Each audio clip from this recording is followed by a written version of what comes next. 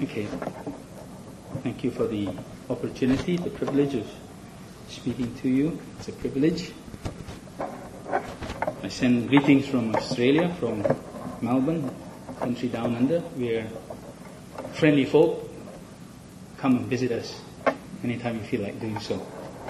Got a nice company, about the same size as yours, and it's a whole day for us on Sunday. So if you ever come down, sort of give yourself the whole day.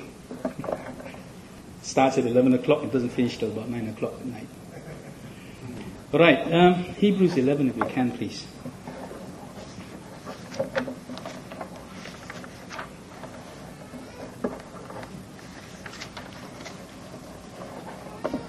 Didn't really have anything planned for this, so I'll just give you a few thoughts that I had, and hopefully there'll be something that the Spirit can use for our benefit. Hebrews 11, verse 17. By faith, Abraham, when he was tried, offered up Isaac, and he that received the promises offered up his only begotten son, of whom it is said that in Isaac shall thy seed be called.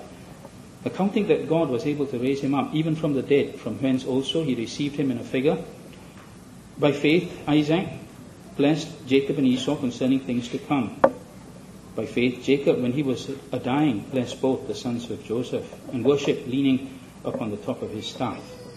By faith, Joseph, when he died, made mention of the departing of the children of Israel, and gave commandments concerning his bones. By faith, Moses, when he was born, was hid 3 months of his parents, because they saw he was a proper child, a goodly child, and they were not afraid of the king's commandment. By faith, Moses, when he was come to years, refused to be called the son of Pharaoh's daughter, choosing rather to suffer affliction with the people of God than to enjoy the pleasures of sin for a season, esteeming the reproaches of Christ greater riches than the treasures of Egypt. For he had respect unto the recompense of the reward. By faith he forsook Egypt, not fearing the wrath of the king, for he endured as seeing him who is invisible. Through faith he kept the Passover and the sprinkling of blood, lest he that destroyed the firstborn should touch them. By faith they passed through the Red Sea as by dry land, which the Egyptians assaying to do were drowned. By faith the walls of Jericho fell down after they were compassed about 7 days. By faith the Rahab harlot perished not with them that believed not, when she had received the spies with peace. And we trust that God will bless the reading of his precious word. Let me, if I can, just outline for you my view of the Hebrew epistle. It's an epistle that we tend to, understand very much, the first chapter and first few chapters, and then we seem to understand a lot about chapter 11, the chapter that we've read, but there's a lot in between that seems hard to grasp, and there's a lot of difficulties with the middle section, and then of course the end section, the practical section. If we have the first 9 chapters is doctrinal, then the last few chapters from 11 onwards to the end of the epistle are usually practical, and so there's less difficulty with that section. And it's the middle section that most of us have difficulty with, and I too have difficulty with coming to grips with some of the concepts that come across there. But let me put this to you, that the first 3 chapters, you have his greatness, the greatness of Christ without exception. And the author of the Hebrew epistle, God speaks. And God is the author, and God speaks. And he uses a language that you and I can understand. He uses the language of his Son. God has spoken in not Hebrew, not Greek, not English, in Son. He uses a term that's universal, that all through the ages we can read in the Lord Jesus Christ and appreciate divine truths that have been impregnated in the person of his Son. And when we consider his Son, we'll understand what God always had planned. So in these first 3 chapters we have his greatness, and there is no comparison. His greatness without exception. Then in chapter 3 to 6, I think we find human failure. Again and again, we read about human failure. Human failure except one. There's one exception. So in the first 3 chapters, there's no exception to his greatness. But in chapter 3 to 6, we have human failure, but there's one exception, and that's the person of Christ. So Adam fell, and Christ comes along and he takes man by the hand. He is a faithful priest, and he won't fail. If Joshua had given them rest, wouldn't have come through Christ. Wouldn't have spoken of another day. And so here is that one person who is exceptional. And so he comes along. In chapter 7 to 10, I read this. I think this, that there is divinely instituted changes that come our way. We have to appreciate, and this is how I've looked at it, that change is very hard. I think it's commonly accepted. I think we can all appreciate how change is difficult. Maybe it's not so in the US of A, which leads the world with change. But in many parts of the world, the older generation, they cling on to things. And they don't want to change. And the Hebrews were no different. Here is something that's coming across. And it's changing. We've had Old Testament rituals. And here is Christ. And there's a change. And change is always hard. Change always breaks the mold and starts afresh. And how can you do that? Who gives you the authority for that change? You know, the overall lesson that I would put with over chapter 7 to 10 is this change is not by man. This change comes from God. The authority of that change, it's stamped with the authority of God. It's Scripture. And that's something that we must appreciate. Again and again, we'll find this phrase, that the Scripture saith. And this was the language used in those chapters 7 to 10 that demonstrate that God signed off on that change. If you're going to have change, that there is a sign off, and God gives us that immutable change with the authority of His statement.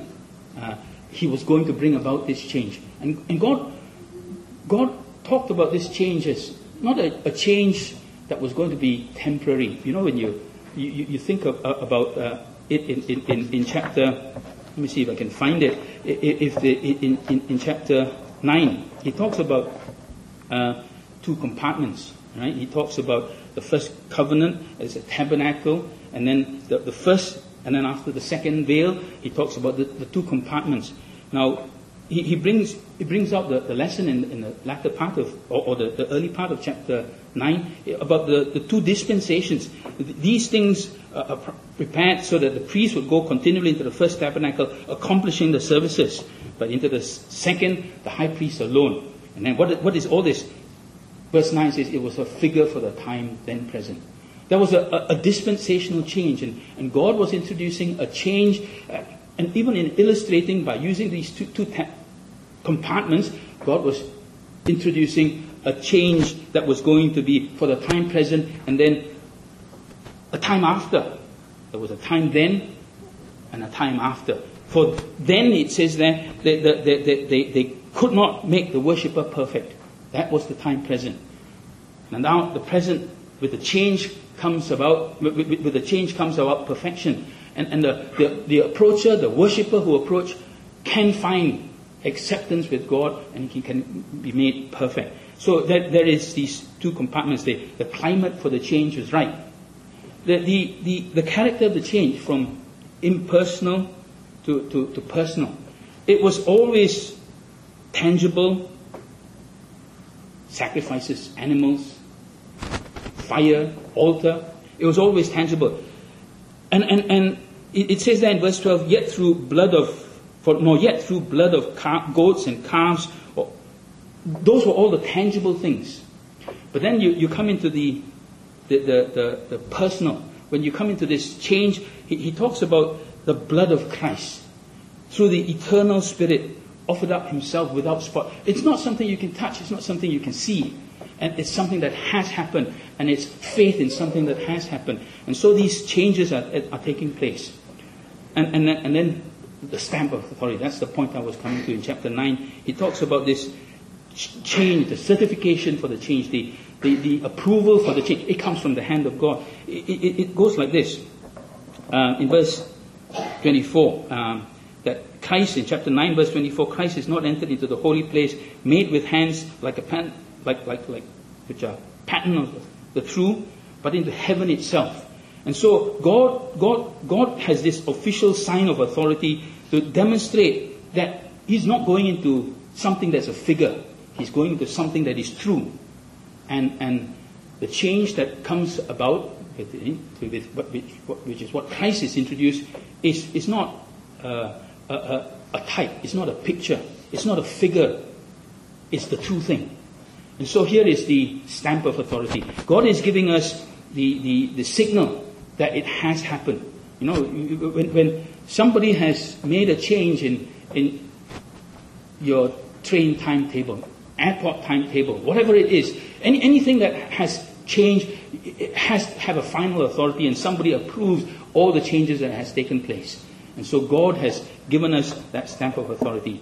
So I looked at these 9 chapters, these 4 chapters from chapter 7 to chapter 10 as indicating this divinely instituted changes.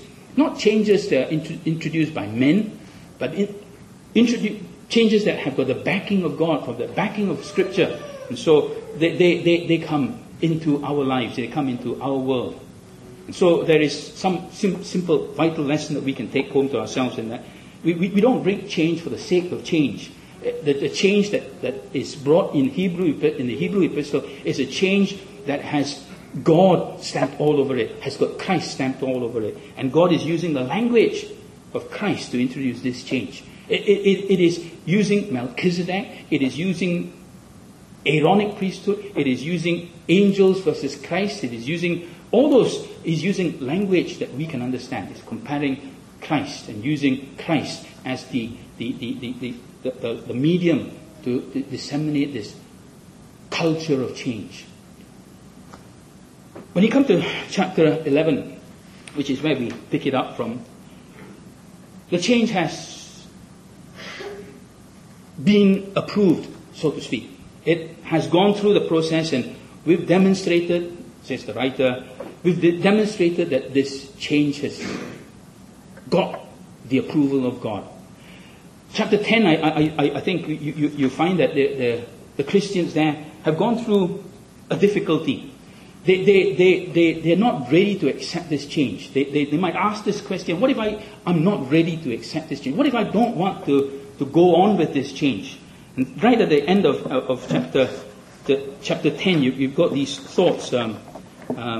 It tells us about how they have suffered, partly whilst they were made, verse 33, a gazing stock, both by reproaches and afflictions, and partly whilst they were companions with those who were so used. So they've gone along with the change, and then they've been made gazing stocks, laughing stocks, and they've suffered. With somewhere there it says that they took joyfully the spoiling of their goods, and so they've lost property, they've lost belongings, things that really earthly treasures that they had counted, But I didn't realize when I became a Christian, I was going to have this much difficulty. What if I don't want to go along with the change? What if I want to stay neutral? Well, that's what chapter 10 says. You cast away, therefore, all this trepidation, because there is great recompense of reward. He talks about that in verse 35. Don't throw away your confidence. The bold step that you took in going with Christ, don't cast that aside, because there is a great recompense of reward. And so chapter 11 starts to talk about 3 things. Chapter 11, 12, and 13, I think, tells us about 3 things. It says, chapter 11, consider your faith. And I think that tells us to make use of our eyes. In chapter 12, it tells us to consider how we receive our reception. So in chapter 11 is consider our faith. In chapter 12, it tells us to consider how well we hear and consider everything that's around us. And there's a voice of the Father that's talking. In chapter 12, it talks about a father talking to sons. And you don't reject the Father who speaks. So here is a father, you use your ears to hear. And then in chapter 13, he says, consider your hands, consider your contribution. Lift up your hands, lift up your feet, make straight paths for your feet. And chapter 13 tells us to use our feet, to use our hands, to use everything that's in a practical exercise of our faith. So let's come down to some of the detail. Chapter 11, to use our eyes. And I just thought we might focus on a few of these thoughts and then we'll close. Given that God has introduced change, He's put His stamp of authority, the clarity of the change is significant because God has used a language that you and I can understand. He's spoken in His Son. Given that you've had to undergo difficulties, taken joyfully the spoiling of your goods, chapter 10. How do I go forward? We use chapter 11, use our eyes. And in the first few verses in chapter 11, verse 1 to 6, faith has an object. And it seems to me that the object there is to please God. And I think that's simple enough for us to understand. In verse 5 it says, Enoch, he had this testimony, he pleased God. And in verse 6 you're told, how do we please God? Without faith, it is impossible to please God. And so we've got this first 6 verses, an object, faith. The object is to please God. Then in verse 7 to verse 16, just before where we started to read, faith has an attitude. It looks to another world. And there you'll find about Noah, and he condemned this world. And Abraham, he went out into a place. And then it says in verse 13 about these people that were with Abraham, these all died in faith. Not having received the promises, but having seen them afar off. So he was looking for another world. So object has got a view for something in another world. But here in verse 17 to verse 27, where we read a little bit further than that, we see faith has a telescope. And I thought we'd just look at that. A telescope. Verse 17 and 18, it's got a future promise. It needs faith to understand that what God says, He will perform. All too often we live for today. All too often we live for what's in the pay packet. The nest egg is also today, maybe for the future, but it's for the foreseeable future. And all too often we live for what we have in our hands, tangible. We might look at our paycheck, we might look at our nest egg, at the balance but we are all looking at balances. Faith looks beyond that. And in verse 17, when Abraham was asked to offer up Isaac, his only son, it says in verse 18, of whom it is said, in Isaac shall thy seed be called. This is the promise of God. And Abraham had to look at what God was saying, and had to look at what he had, and he had to look at the balance of those two. What he had, the blessings. What God said, the word of the blesser.